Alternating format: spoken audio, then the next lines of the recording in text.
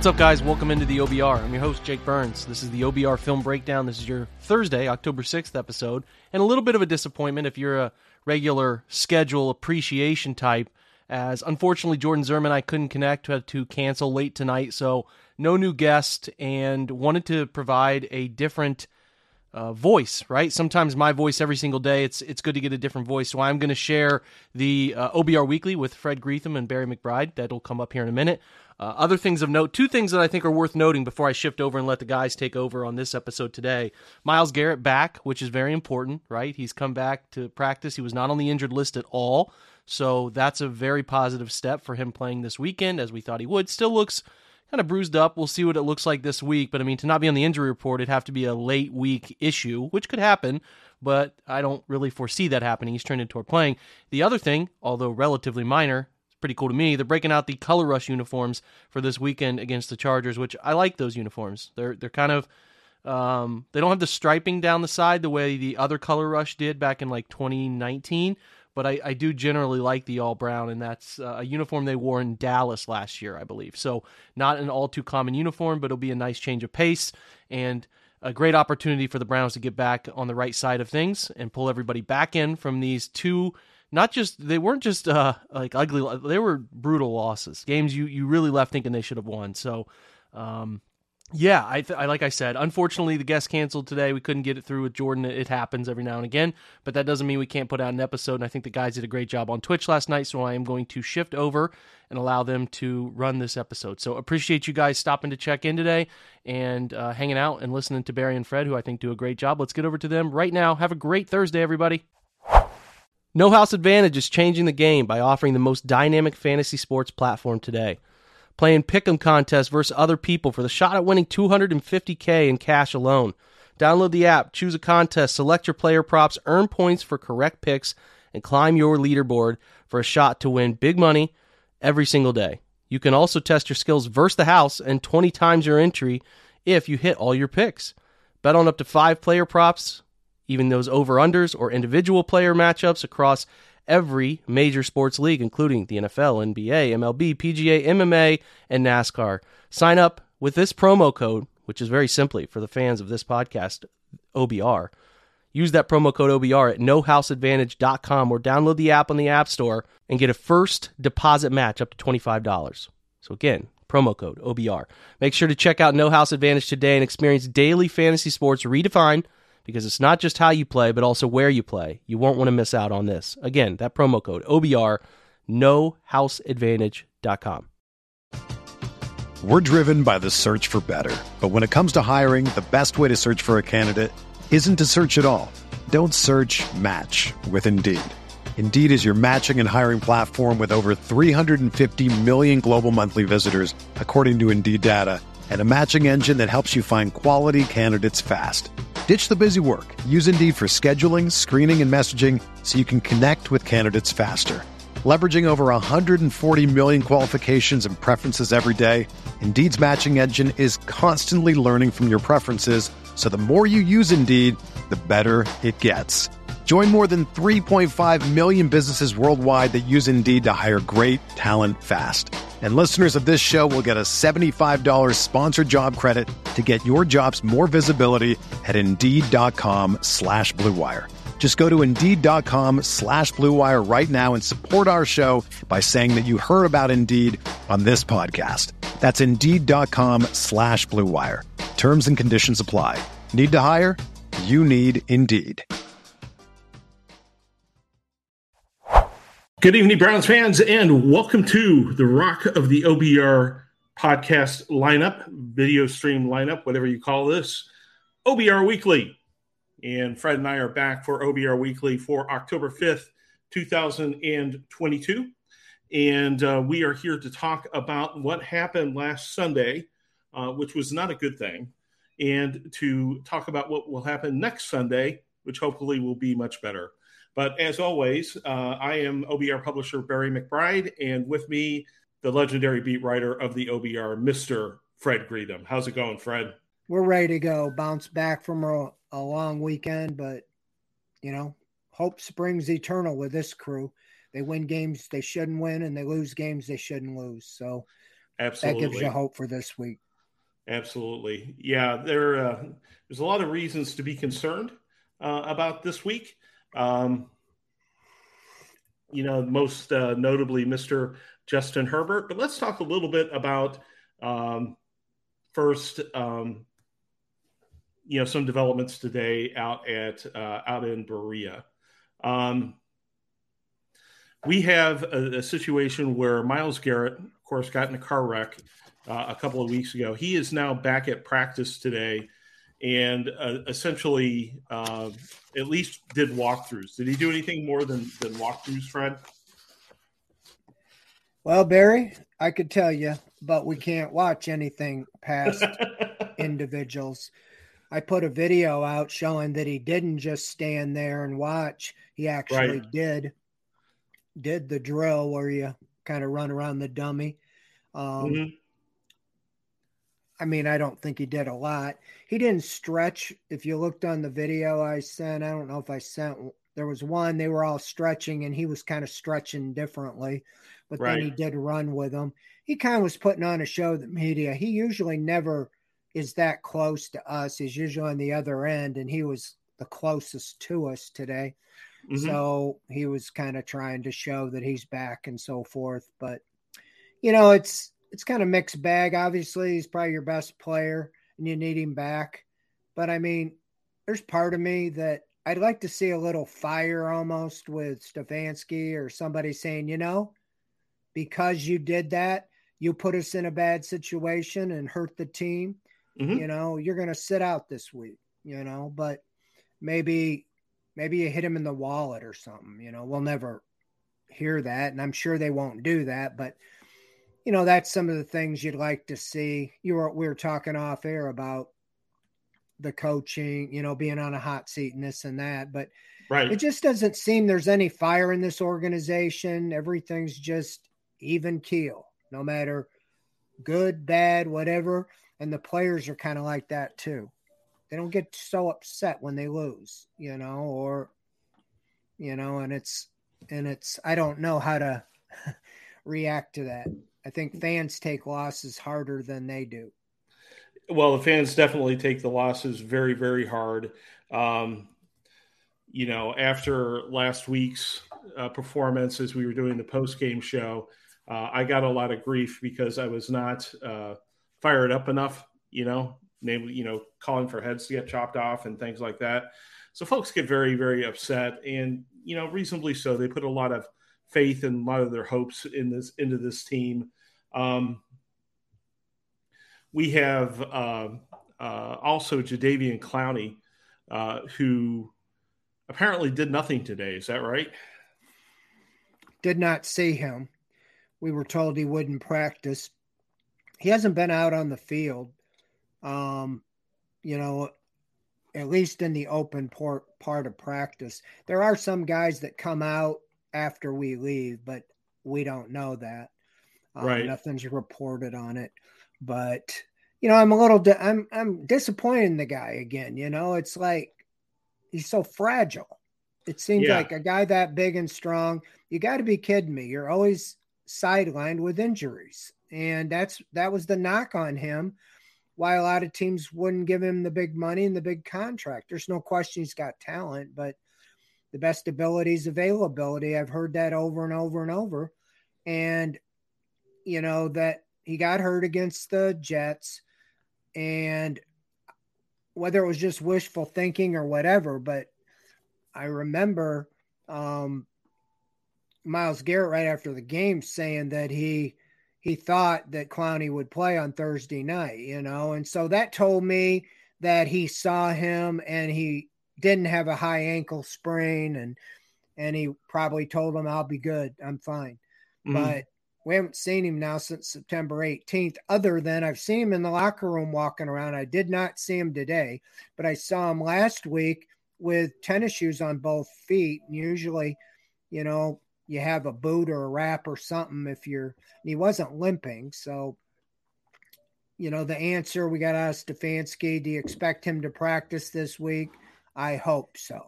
Yeah, that's helpful. Yeah. So, again, if he's not out there tomorrow, I'd probably say he's not going to play. I don't know. Yeah.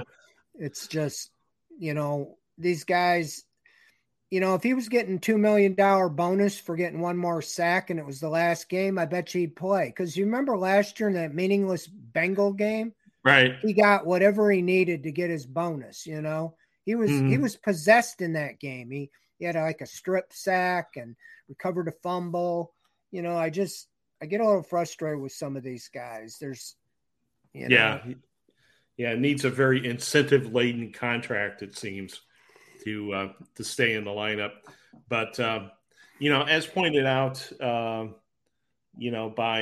Riffer X here, did look like a pretty nasty sprain when he got it.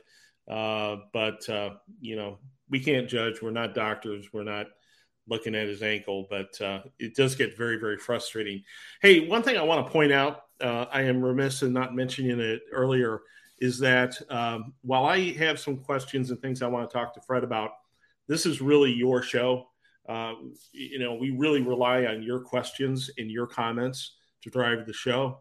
And so if you've got anything you want to talk about, please feel free to hit us up in the chat room, and I will mark them and we will come back to them.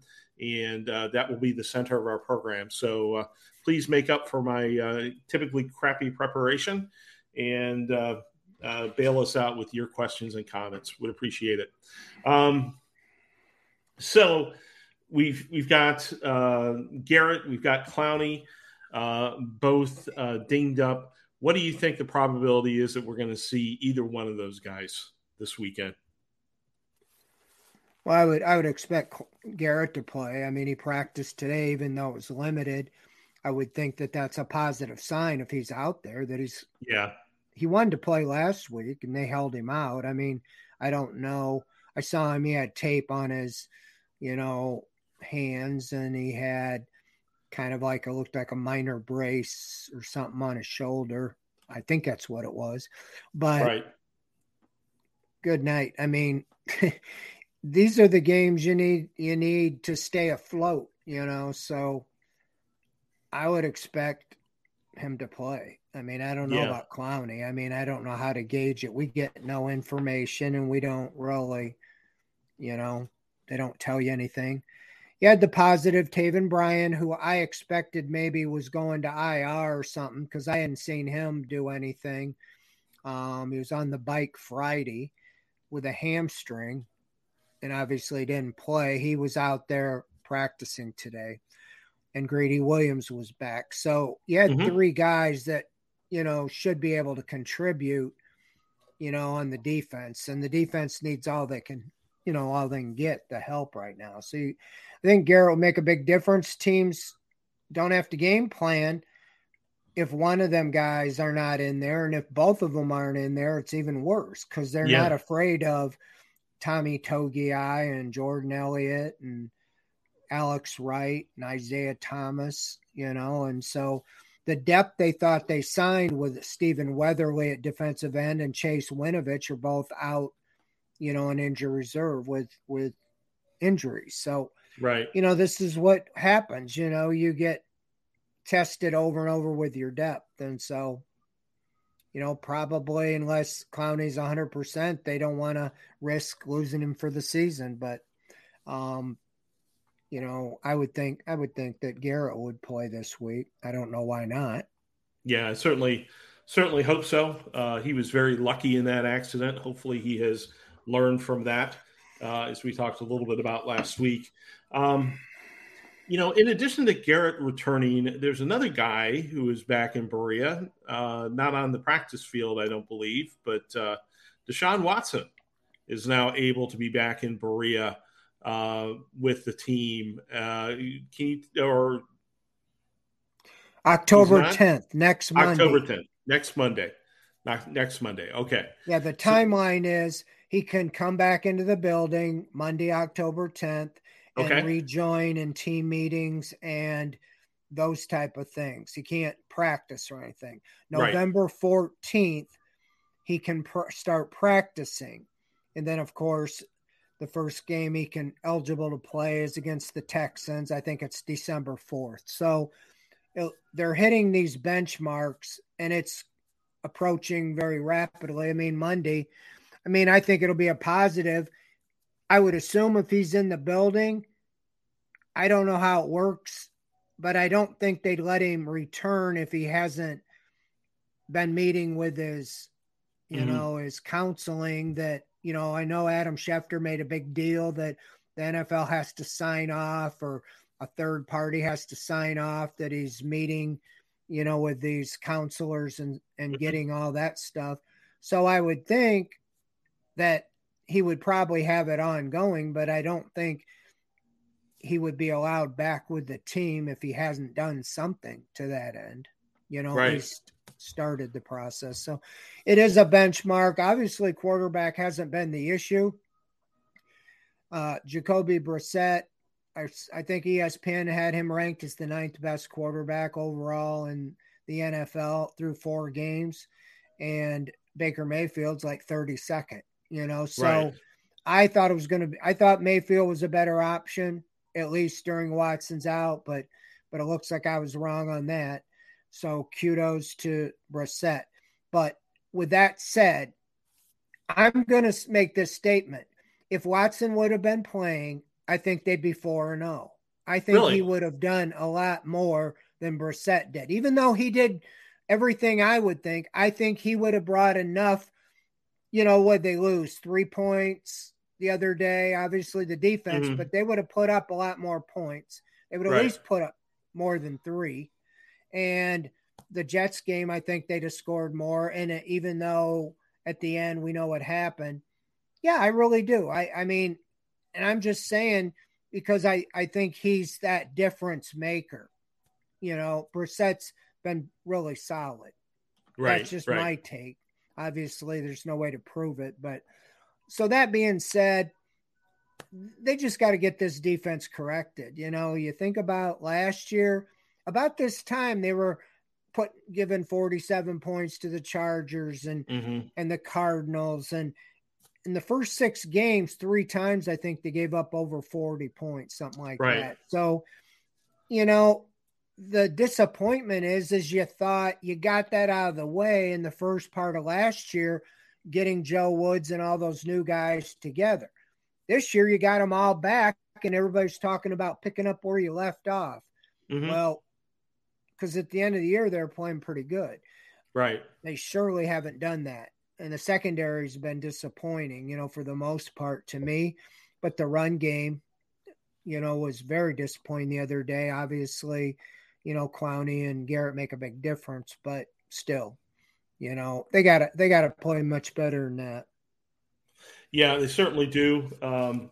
We can talk about that a little bit, as we're getting into this here. But one of the things I wanted to talk to you about is that there was an article that I covered in the Newswire this morning. I went off on a little bit of a rant about it because the article basically said, hey, Stefanski's seat is getting hotter, right?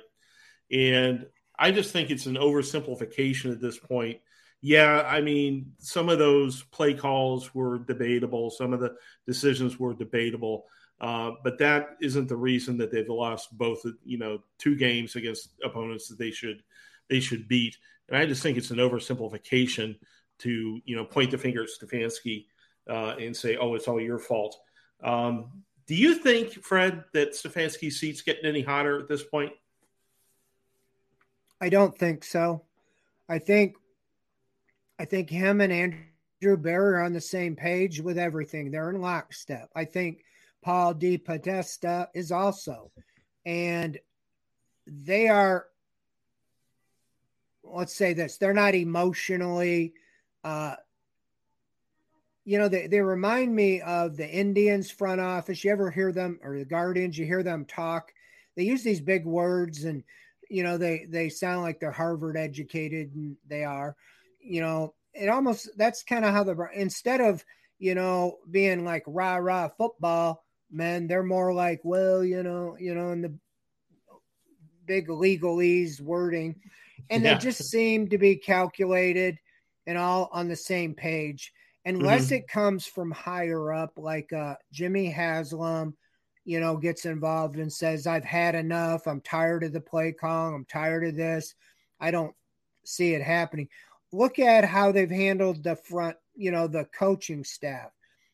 This is unprecedented in my time covering. I cannot see the continuity. This is the third year they've had everybody the same. There might have been a minor adjustment in the staff, but nobody's fired. It's like, we're calling a press conference to fire the defensive coordinator or the offensive coordinator, that stuff that we always had going. And I mean, continuity is good to some degree. And it's also good, I guess, that all these guys want to come back, but it's not good that nobody's really, doesn't seem like anybody else is seeking to, bring them, to hire him as head coach or assistant coach or right. or whatever. So I don't know how to, but they just don't seem to have the temperament to make changes like that unless it's at the end of the year. And then they put out a release saying we made this move. They don't really explain anything. We never talk to the general manager, and we might have a mid-season buy thing. But, by then there's so much to cover. It's just big stuff. And the owners, same thing. They usually appear in August, and that's about it, unless there's a firing after the season. So, I mean, you want them not involved, but you don't really know. I mean, we can see how upset the fans get. Obviously, Stefanski doesn't act very upset about things, or that, they all have the same temperament on the sideline. But I don't know how the owner's handling, it. Is he really hot? Is he like, hey, this is fine, we're just going to write it out, I totally trust these guys? So a lot of people don't want him to get involved because what we've seen, there's no guarantee you're going to do any better. Yeah. I don't want him involved. That's for sure. I've seen what happens when he gets involved, and it's usually not good. Ask Rob Chudzinski about that. At any rate, we can continue to return to that as the weeks go on. We're getting some questions. If you are hanging out with us tonight, thank you. If you're in YouTube, please hit that thumbs up button. That helps us get wider distribution on the YouTube network and helps more people see us. If you're in Twitch, we're very happy to have you there. And feel free to hit us up in the comments on either platform, and we will see your comments and save the questions for a little bit later in the show. I got to say something, I really appreciate the people who are here tonight. We don't have our largest crowd of the season here tonight. In fact, it's one of the smaller crowds of the season. And that's really a question I have for people in the chat, people hanging out with us here. I've seen over this last week, it just seems like interest in the team after that Atlanta game, and even heading into the Atlanta game a little bit after the Pittsburgh, the long weekend from Pittsburgh, it's really diminished on the part of the fans. I'm not seeing the amount of chatter that I typically do about this point in the season. I'm just wondering why. Is it just disgust with how the team played on Sunday? Is it the Guardians perhaps attracting people's interest, or they're good shows on TV? I don't know what's going on. I really don't know what's going on. But it seems like a lot of fans are upset and just not paying attention right now, Fred. I don't know if you get that. What's your theory? Well, I've seen this before, because it's almost like with the baseball team, the Guardians, I just think all year everybody didn't want to get their hopes up, and they just didn't believe that they were going to do anything. Mm-hmm. And even here right to the end, I don't think they had big attendance. I expect them to pack it out for the playoffs. But with the Browns, I just feel like everybody has seen now this up and down stuff, and they know what's coming. The next 7 games are against playoff-bound type teams.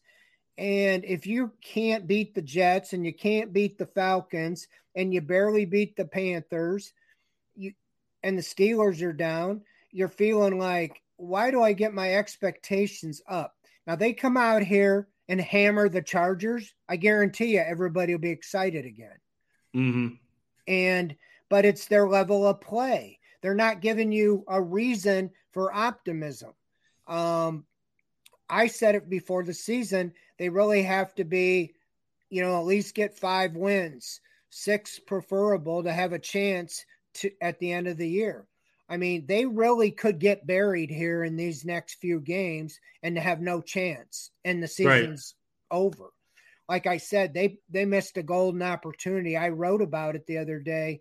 4 winnable games. They should have been at worst 3-1, and that got you 3 out of the 5 right out of the gate, or 4 out of the 5. But now they're sitting there with 2, and now you have a gauntlet of 7 games. Sure, the Chargers have a little bit of banged up, and the Patriots a little bit, and anybody can beat anybody, and you've seen that it doesn't look like there's anybody really invincible.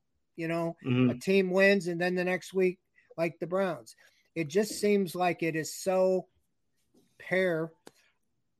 equal throughout the league that it's who's playing the best at the end of the year. You remember last year, the Bengals didn't look very good when the Browns hammered them down there. Yeah. But they got on a roll at the right time, won the division, went to the Super Bowl. So you really want to be playing your best in November, December, but you cannot get buried here in the early part of the season. So I'm confident in watching these guys enough. They're going to win a couple of these games that people think there's no way they're going to win. Mm-hmm. And they'll probably lose a game or two that you're saying, how in the world did they lose to them? But I think that's what it is. There's some apathy there, thinking, I get my hopes up. I mean, I had a family member text me right after the game. Why do I keep investing to this in my emotions in this embarrassing team? Mm-hmm. And that's kind of how a lot of people, I think, feel. They get excited with the Steeler win, and then they go out there and get beat by an inferior Falcon team that really didn't have they had the guys that beat them. Let's fake. It wasn't their quarterback, their star running back, their star tight end or wide receiver. It was their running back from the practice team. Yeah. And you're going, are you kidding me? I know you're down a player or two, but here's your chance. Step up and make a play. We've heard, that we had good depth and didn't see it. So I just think it's that emotional down.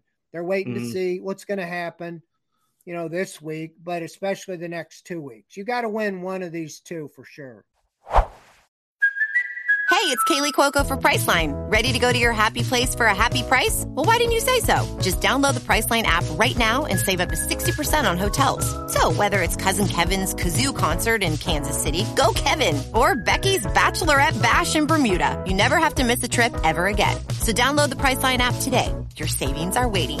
Go to your happy place for a happy price. Go to your happy price, Priceline. When you need mealtime inspiration, it's worth shopping Kroger, where you'll find over 30,000 mouth-watering choices that excite your inner foodie. And no matter what tasty choice you make, you'll enjoy our everyday low prices, plus extra ways to save, like digital coupons worth over $600 each week. You can also save up to $1 off per gallon at the pump with fuel points. More savings and more inspiring flavors make shopping Kroger worth it every time. Kroger, fresh for everyone. Fuel restrictions apply.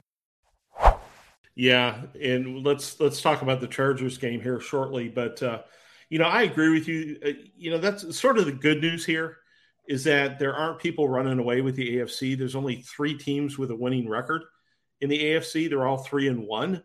Everybody's 2-2, it seems, right? I mean, this is Pete Rozell's dream come true of parity across the league. And I went into a rant about that on the Newswire a couple of days ago. And I think the NFL is structured so that there's only 3 things that can create a long-term winner. One is having an exceptional personnel group, an exceptional coach, or an exceptional quarterback.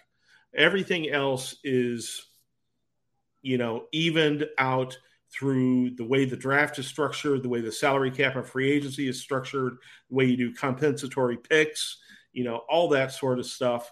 Most of it is, just smashed into this level of mediocrity across the NFL. But that's good news for us because we're one of the 2-2 teams, so we're not out of it yet. but we better win one of these next two, as Fumble 13 said in the chat. So it's like Vegas. Vegas wants everybody betting 50-50 both sides, so they end up winning, and that's what the NFL wants. It is frustrating when you have, or you think you have, a good roster, a good team, like where you live in Menor. I pretty much guarantee they know every Friday night they're going to win. There's only a game or two a year. They're not sure they're going to win. And Ohio State, the same thing. But with the NFL, every time you think, you got to white knuckle it as a fan every week with the Browns. You never know if, they can play the worst team and lose. They can play the best team and they can win. And it's around the league like that. And I guess sometimes you just wish the better team just always won. Right. And so you got rewarded more for building your team. But yeah, you're right. I mean, everything is salary cap, everything's made so you really can't get a legitimate advantage over another team. Yeah. And I think part of the reason that fans are a bit down right now is we just got our butts kicked by Caleb freaking Humphrey. How embarrassing is that? A guy you never heard of came in and dominated the second half and made us look like Rutgers against Ohio State. It was really, really depressing. But I just want to thank the people who are here tonight, because I know you guys are hardcore week in, week out people, and we love you for it. And thank you for being here. Let's talk a little bit about one of the things I saw today was a little scaremongering clickbait out there about the Browns injury list. 5 of the players on the injury list were Bitonio with biceps and rest, Harrison Bryant with an illness, Clowney with his ankle, Amari Cooper, who is resting, and David Njoku, who has the knee thing and was resting. Other than Clowney, wouldn't you think that all 4 of those guys are going to play? I'm not panicking over people resting at this point in the week, Yeah, I don't know what report you're talking about, but yeah, I mean, my report just said, the last 2 weeks, Joe Bitonio has sat out Wednesday. He's got a minor bicep injury. He hasn't missed a snap in the last 2 games, kind of like J.C. Treader. J.C. Treader was limited or didn't practice all week when he was here, and then he did a walkthrough on Friday, and he played every snap on Sunday. Bitonio does have some bicep injury, but he hasn't missed a snap. He's going to play. He's been taking off. They've had him off on Wednesday. Amari Cooper, it looks to me like Wednesday is his off day. He wasn't out there today. That's the second week in a row he has been rested. And with him, they just say rest. They don't say anything. This is the second week in a row David Njoku has said knee/rest.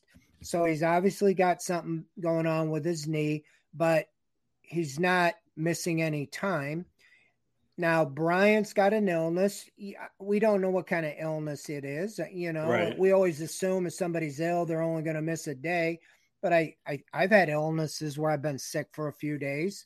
Depends on what it is. But I don't think it's an injury or anything. And I assume that, he'll be back, if not tomorrow, by Friday.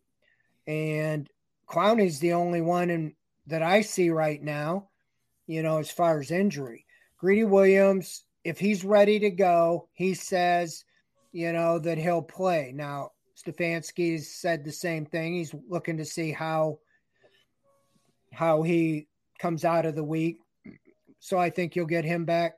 I don't know about Brian. I mean, he was limited today, but I would think that he was out there on Wednesday bodes well. So I think the biggest question in my mind right now would be Clowney.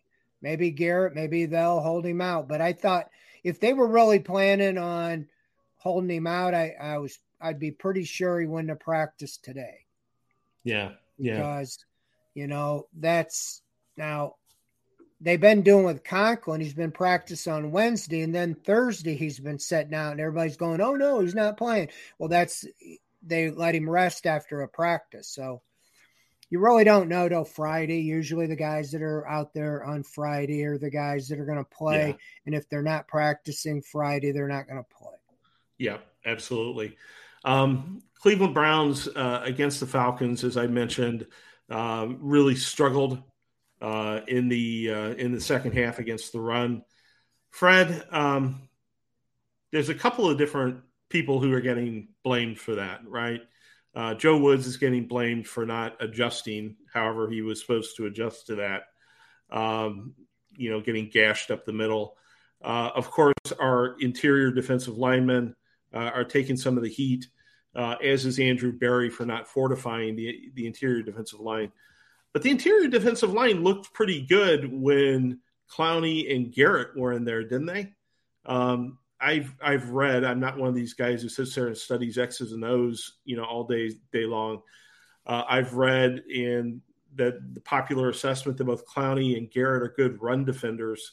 Do you think that if we get Clowney and Garrett back, that problem with the interior defensive line, that problem with getting gashed with the run basically goes away because those guys are back in the lineup? Or do you think we really have to do something on that interior defensive line? Well, I think it helps just because they usually put two guys on Garrett, and I didn't think they had to put more than one guy, on any of the guys the other day. So it frees up the linebacker. And I think, missing in the equation was Anthony Walker. He'd really been pretty active, and he had been filling those holes in the run game and making plays. Now, Jacob Phillips, that was his first game, where it was all on him. He seemed to be active, but I didn't see him making the stops, in the gaps. It'll help with Myles Garrett back. I think that, we talked about it. We can't figure it out. They just have not made a concerted effort or being concerned about the defensive tackles. Mm-hmm. If you remember last year, you just got a couple guys, Malik McDowell, Malik Jackson, right. A 1 year, 32-year-old and a guy who had been out for a while. They both didn't return. And now you have the 3rd-year guy, 3rd-round pick, Elliott. Okay, it's your turn. Mm-hmm. But it doesn't look like Togiai right now is the answer. Taven Bryan been doing okay. I think he's probably grading out about the best. Yeah. So I'm sure that hurt. So that shows you how thin you are there. Now, even with that game the other day, they're still in the middle of the pack statistically. I think they're 17th in the NFL. Right. That's about where they finished last year. They're not that – they just don't seem to be that concerned about that. And I wouldn't be either if they were shutting down on the back end in the passing game. But they haven't been that great in the passing game. Mm-hmm. So you talk about that. It'd be interesting. The Chargers are known for their passing. They're number 1 in the NFL passing. They're number 32, dead last in running. That's right. They just throw the ball. They're averaging 64 yards a game running the football. It's like 2 yards a crack. I mean, that's beyond poor. So they have to look at that film and say, hey, if we're ever going to get our running game going, this is the week. So will you see if the Browns, just say, we're not going to worry about your running game. We're just going to worry about the passing game. And Austin Eckler might have a field day. Who knows? But they got to get it. They got to get it stopped because we know the Patriots. You remember that 45-7 game a year ago? It was almost like Belichick's. I'm running the ball every play of the game, Yeah. And they just steamrolled the Browns. And I don't know why they wouldn't try that again, especially if Mac Jones isn't 100%, even if he plays. I see that he practiced today, believe it or not. Wow. Okay. Well, we got to do something. I don't know. Can you cheat up some safeties, Delpit or something like that and have him help a little bit against the run, something along those lines, to give Phillips some help? Well, I that's what I'm saying with the Chargers. They're so heavy in passing. You even want to, sacrifice a secondary guy, to stop the run. And then, because last year that's where they had the blown coverages. You remember Mike Williams, You still see him right. in your nightmares, him running free in that game. Right. So I don't know. I can see Delpit and Harrison, haven't heard his name much, or Johnson, moving him up a little bit and see if they can get, something to fill those gaps, because, that was embarrassing to just say, you know what, we're just going to run it right down your throat, try to stop us, and they couldn't stop them. I haven't seen an NFL team 10 straight runs for 75 yards and a touchdown. Usually, they get it going, then they throw the pass, play. They just said, we're just going to run it until you stop it, and they never did. Right. Absolutely. Yeah, it's going to be interesting. Specifically, the Chargers have a 2.7 yard per rush average, which they're going to try to improve this Sunday against the Cleveland Browns, I'm sure. But, maybe the philosophy there is who needs to run when you got Justin Herbert? Herbert tops all QBs in passing yards right now.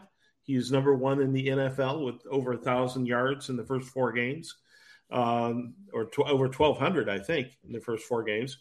1,250. And he ripped the Browns for 400 yards and 400 yards and 4 TDs the last time they played. This juggernaut coming into town, we're here worried about the run based on what the Falcons did. You're right. It's going to affect Joe Wood's strategy to have this guy come into town, rib injury or no. And he looked very good against the Houston Texans last weekend. Well, here's a comment. I watched that game with you last year, and you remember every time it seemed like the Browns had them stopped, Herbert took off running, and he was running all over the field. I was just looking at his statistics. It might be because of the injury, but he's carried the ball 11 times for 4 yards. Right. So that means he's just kneeling. His longest run, 7 yards. He had multiple yardage of 10, 15, 20 yards against the Browns on third down. They'd cover them deep, and he took off, and it was killing him that whole game. So if that rib injury does nothing more than keep him from running, that would be a big plus. But, yeah, they're going to have to buckle down in the secondary for sure, and that's where you got to have some pass rush. You had 1 sack the other day and 1 the previous week, so that's where you got to get Garrett and preferably him and Clowney back and find a way to get to him. If they feel like he's not a threat to run, then that would be the prime to blitz him, and just get after him and try to make him get rid of it before he wants to, because you're right. He's deadly. Yeah. Big guy, big arm, makes good decisions. Good accuracy. There's not really holes in his game that I'm aware of.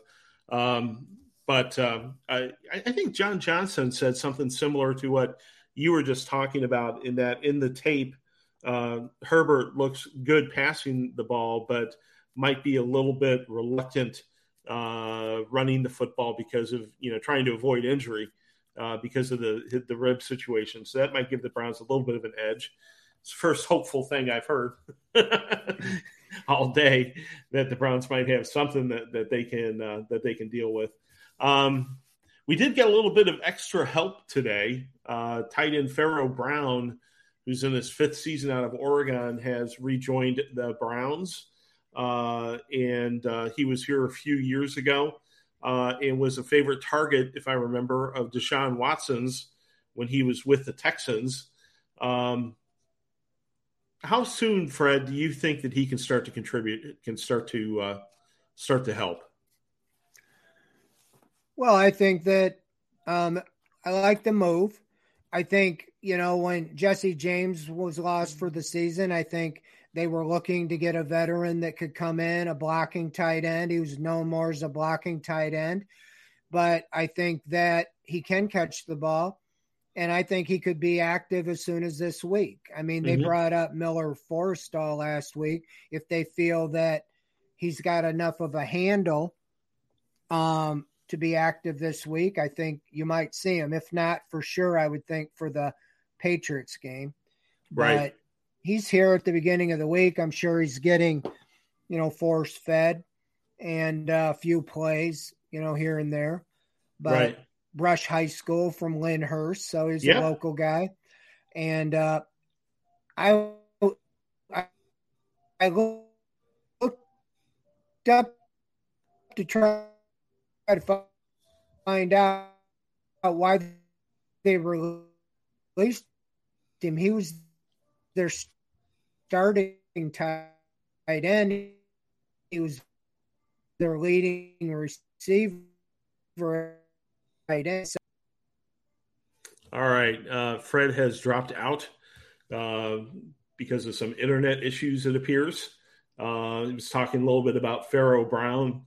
And Pharaoh Brown has 46 receptions with 433 yards over the years, and got 7 receptions last year. Hey, Fred, you're back. You were talking a little bit about Pharaoh Brown and his ability to join in the fun this weekend. Yeah, I don't know where I lost, but yeah, he was their starter with the Texans, and the best I could tell is they decided to move on from him to make room for a 3rd round pick, Akins, to take over and so I think it's a good move. I think he's got experience. He's a big guy. He can help block, and I think he could be a target, another one to go with, Harrison Bryant and Njoku. Yeah, let's see how that goes this weekend if he starts to contribute. I remember him contributing a bit when he was here a few years ago. Couple questions. Let's go to the questions that we got. First question is from Superfly Rob. I think we covered this already. He says, Clowney fully committed. He is always coddled and waits to sign contracts. And he does seem to play the contract game to the very last minute, doesn't he, Fred? Every year. And I don't think we've ever gotten a handle on exactly why that is. Yeah, I just think he's sorting out his options. I think also he doesn't necessarily want to go to the off-season program. When you sign with a team, they want you to come in. And I think he knows ultimately that somebody's, going to pay him at least $8 to $10 million to play for 1 year. And so he almost seems to be the epitome of the mercenary, Yeah. I think this year he didn't want to really come back to the Browns until they made the trade for Watson and then kind of changed his tune. He liked him. And, I've been saying since they got him last year that they need to get the answer opposite Myles Garrett long-term, a young guy. And I thought Tack McKinley was going to be that guy, and I think he was heading that way. Yeah. And he tore his Achilles in that Raiders game. And you can't really commit to a free agent if he's not going to play. I think that, he got picked up by the Titans, on the practice squad, and I don't think he's ready to play yet. But then the Rams signed him off the practice squad, I think, to stash him or something. Yeah. I don't think maybe he's playing. I don't know. But anyway, they've got to, whether it's Alex Wright or Isaiah Thomas, I don't know. But I just don't think you can count on Jadeveon Clowney. I mean, you knew it going in this season. It just seems like there's always something with him. Injury, thing week after week. It just, even in training camp, I'd see him on the bike one day, then I'd see him practice, and I'd see him not practicing. There was a couple weeks before the season that he wasn't practicing, and every day the coach said he's just being rested. He never said there was an injury. And I'm like, he had to be the most rested guy I ever saw. So, all right. Yeah. This is not going to be Jadeveon Clowney's favorite broadcast, I don't think. If he ever watches this one. Fumble 13 asks, did they demote Forrestal back to the practice squad when they signed Brown? I hadn't heard that transaction. They had an open roster spot because they put Jerome Ford on injured reserve, the rookie running back, on injured reserve, injured his foot, and they didn't put somebody on there until Brown was signed. So gotcha. They're at 53 right now. Let's see. Let's go to Superfly. He asks, has Miles heard any of the frustration the fans have voiced about not being a good example of leadership on the team? Have we heard any intimations of that, or does everything seem fine from Miles' perspective? I mean, as far as his lifestyle, I mean, that's going to be up to him. I have no idea. He said that this really made him think, but I don't know if he'll change. Yeah. Maybe you should get a Honda Accord or something, that's, has a governor in it. But, these guys, I've been around them that much that, they're human. They hear the boos, but they don't really understand why somebody that's spending their hard-earned money is so frustrated to see them lose a 13-point lead in the last minute. It's not that they are, against the Browns. It's just they don't know what else to do. They cannot believe that happened. And it just seems to continually go. I mean, here's a guy who, when he got banned indefinitely from the league for swinging his helmet, you would have thought when he come back, he would kiss the ground every day and say, thank the Lord that I got another opportunity. But it's business as usual, and and I can't say he's different from a lot of them. He doesn't seem to be the guy that really innately wants to be a leader. He seems like a real quiet, introverted guy. Since he's been there, he's obviously taken on that more and more, but he still doesn't seem to be that comfortable talking and being a leader. He wants to, go out and do his thing, but so I don't know how totally to answer that question other than you're going to just have to see. Some guys, grow up and get really serious about things in their own way. Right. And Miles is such a gifted athlete. He's been his entire life, all the way back in college and now, he's been able to get by on that and be a star and be very, very well paid and may not see the need to change. I don't know. OG Philly writes in, he says, Fred, I saw a few reports about Taki playing in the nickel. Have you heard anything about this? We've got all those safeties. Why? I don't know. Yeah, I haven't. And we don't see what they're doing in practice, and there's been no talk about it.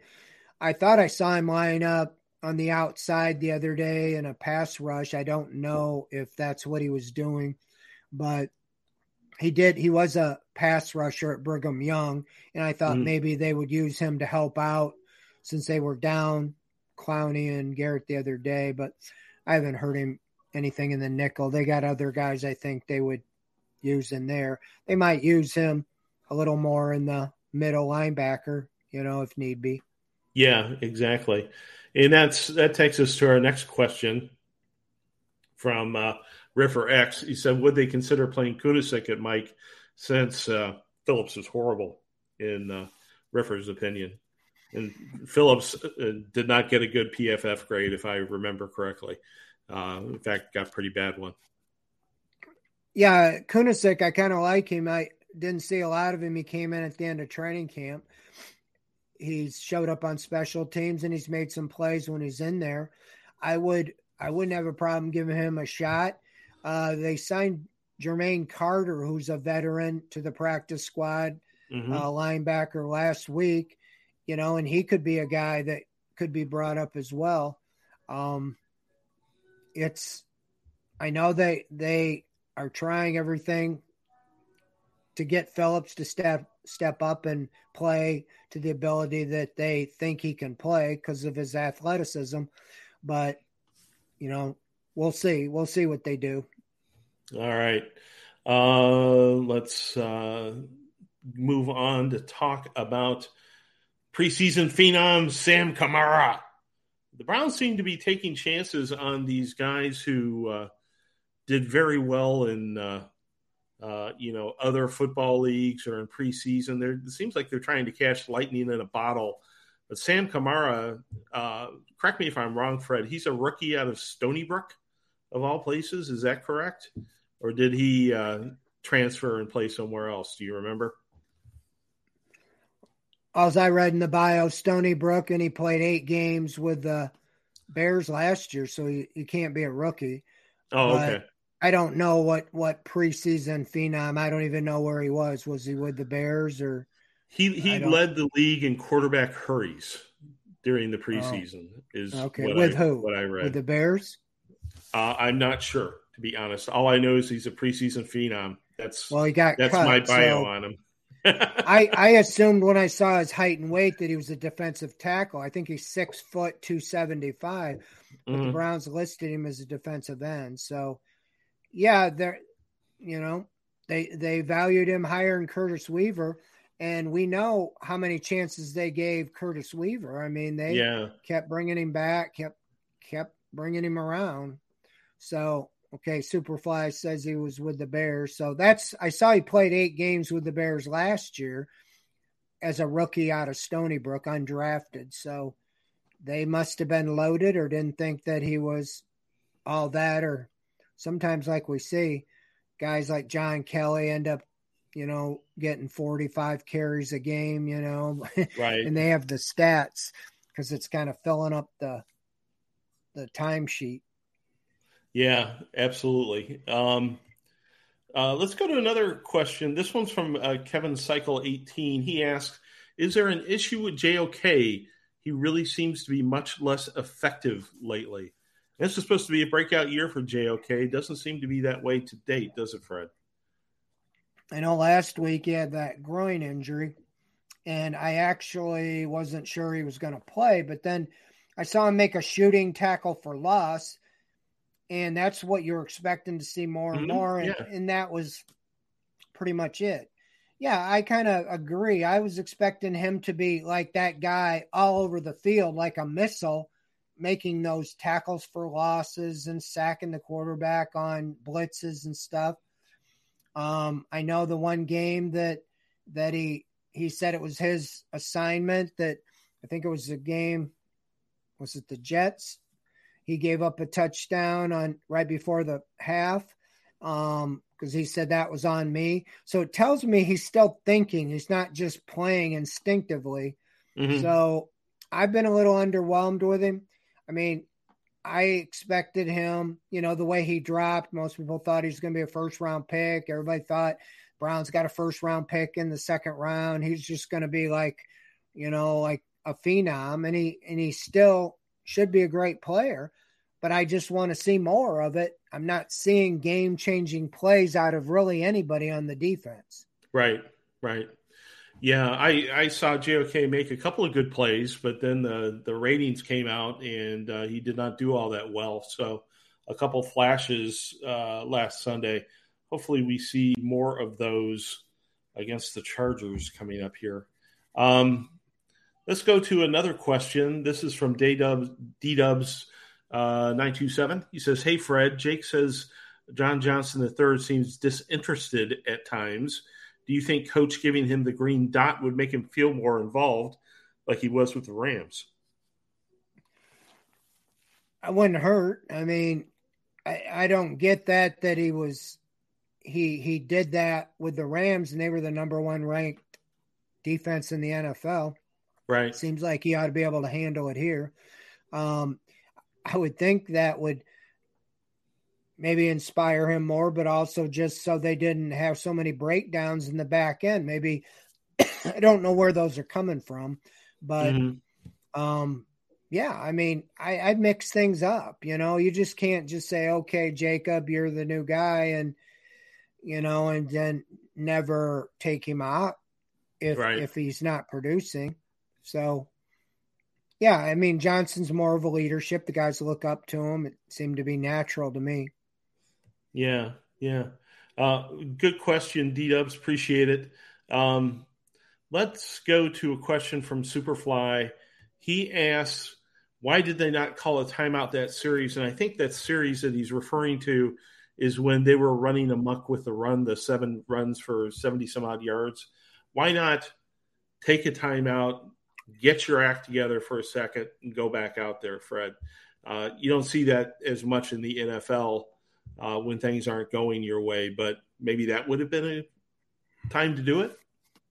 Yeah, it is. That was a critical time in the game. And you see it in the NBA or any basketball game. I mean, momentum, soon as a team gets anything going, they call a timeout.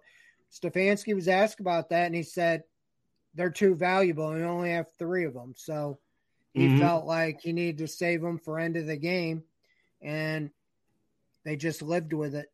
But I kind of think that, yeah, you might get into – you come out there, all of them, get them around and get in all their faces, man up. You know, you're getting pushed around by a practice squad kid, you know, right, that wants it more than you guys do. A lot of you playing out here is your first opportunity. It might be your last. Show me you can do this. You know, I don't know. Give them one for the Gipper speech and try to hold that team to a field goal. If you could have, then you would have probably won the game. Or you had, right. You know, you lost by 3 and they got a touchdown on that drive.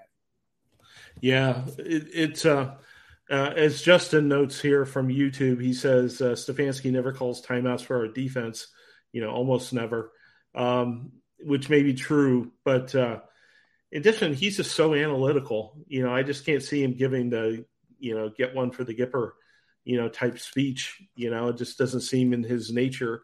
I don't know if Joe Woods would, you know, but just doesn't seem like the sort of thing that we would get from our team here.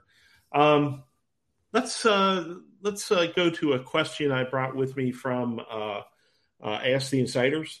This comes from MA Web 31. He says, as an OSU fan, I was excited when they drafted Tommy Togiai, but he has been pretty underwhelming. How did any of the insiders grade him coming out relative to where he was drafted and how he's performed thus far? It felt like a good pick at the time, but I'm biased. By and large, do you think that they're getting out of Togiai what they expected for where they drafted him? Or did they think that they had a steal? I think he was a third or fourth, I forget. But fourth rounder. Do you think that they felt they got a steal for him at the time, or is this sort of what you expected from Togiai? I don't think it's a steal. I don't know if he was rated that high. I don't remember him being a stud at OSU. He was kind of rotational guy, at least, you know, just watching him. But I know our people do film. He's been very underwhelming, not playing well at all. And, you know, you kind of get what you pay for. They have not invested in defensive tackles. If you look at it since Barry's been here, he had Sheldon Richardson let him walk in free agency. He was still under contract, and they released him to save the money. And they drafted Elliott in the 3rd round the first year. The second draft, they drafted Togiai in the 4th round. This year, they drafted Winfrey in the 4th round. So no picks higher than a 3rd round, and no free agents other than Taven Bryan, who is I think a 1-year contract guy, not a big investment. So right. They just are not seem to be that concerned about getting run stopping defensive tackles. We have people that have said there's guys available, you know, and I just don't think they're interested in bringing in Ndamukong Suh or some, you know, veteran that's just sitting at home right now. Yeah. The analytics apparently says don't invest there because it's a continuing trend for the team not to invest a lot, you know, up the middle with the interior defensive line and middle linebacker and so forth. They did spend a 3rd on Phillips, but just doesn't seem to be a lot of focus. At any rate, I just want to thank people who were hanging with us tonight for showing up after a rough week for the Cleveland Browns. You guys are the diehards. We love you and appreciate you coming out to join us, and appreciate your questions and all that sort of stuff. Hopefully we'll have more companions here next week after the Browns beat the Chargers, which they will hopefully do. And I want to thank Fred for his wisdom and insight as always. So thank you, Fred. And we will see you here next week for OBR Weekly. Catch you then.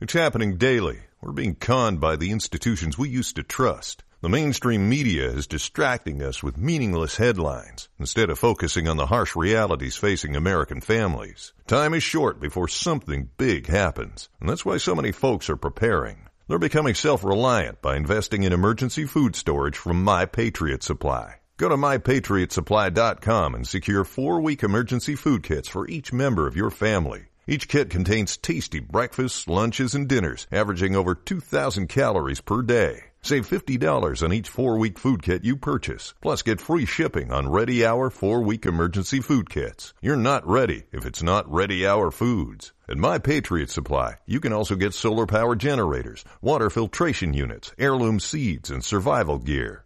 Order by 3 p.m. and your unmarked boxes ship the same day. Shop MyPatriotSupply.com today. MyPatriotSupply.com.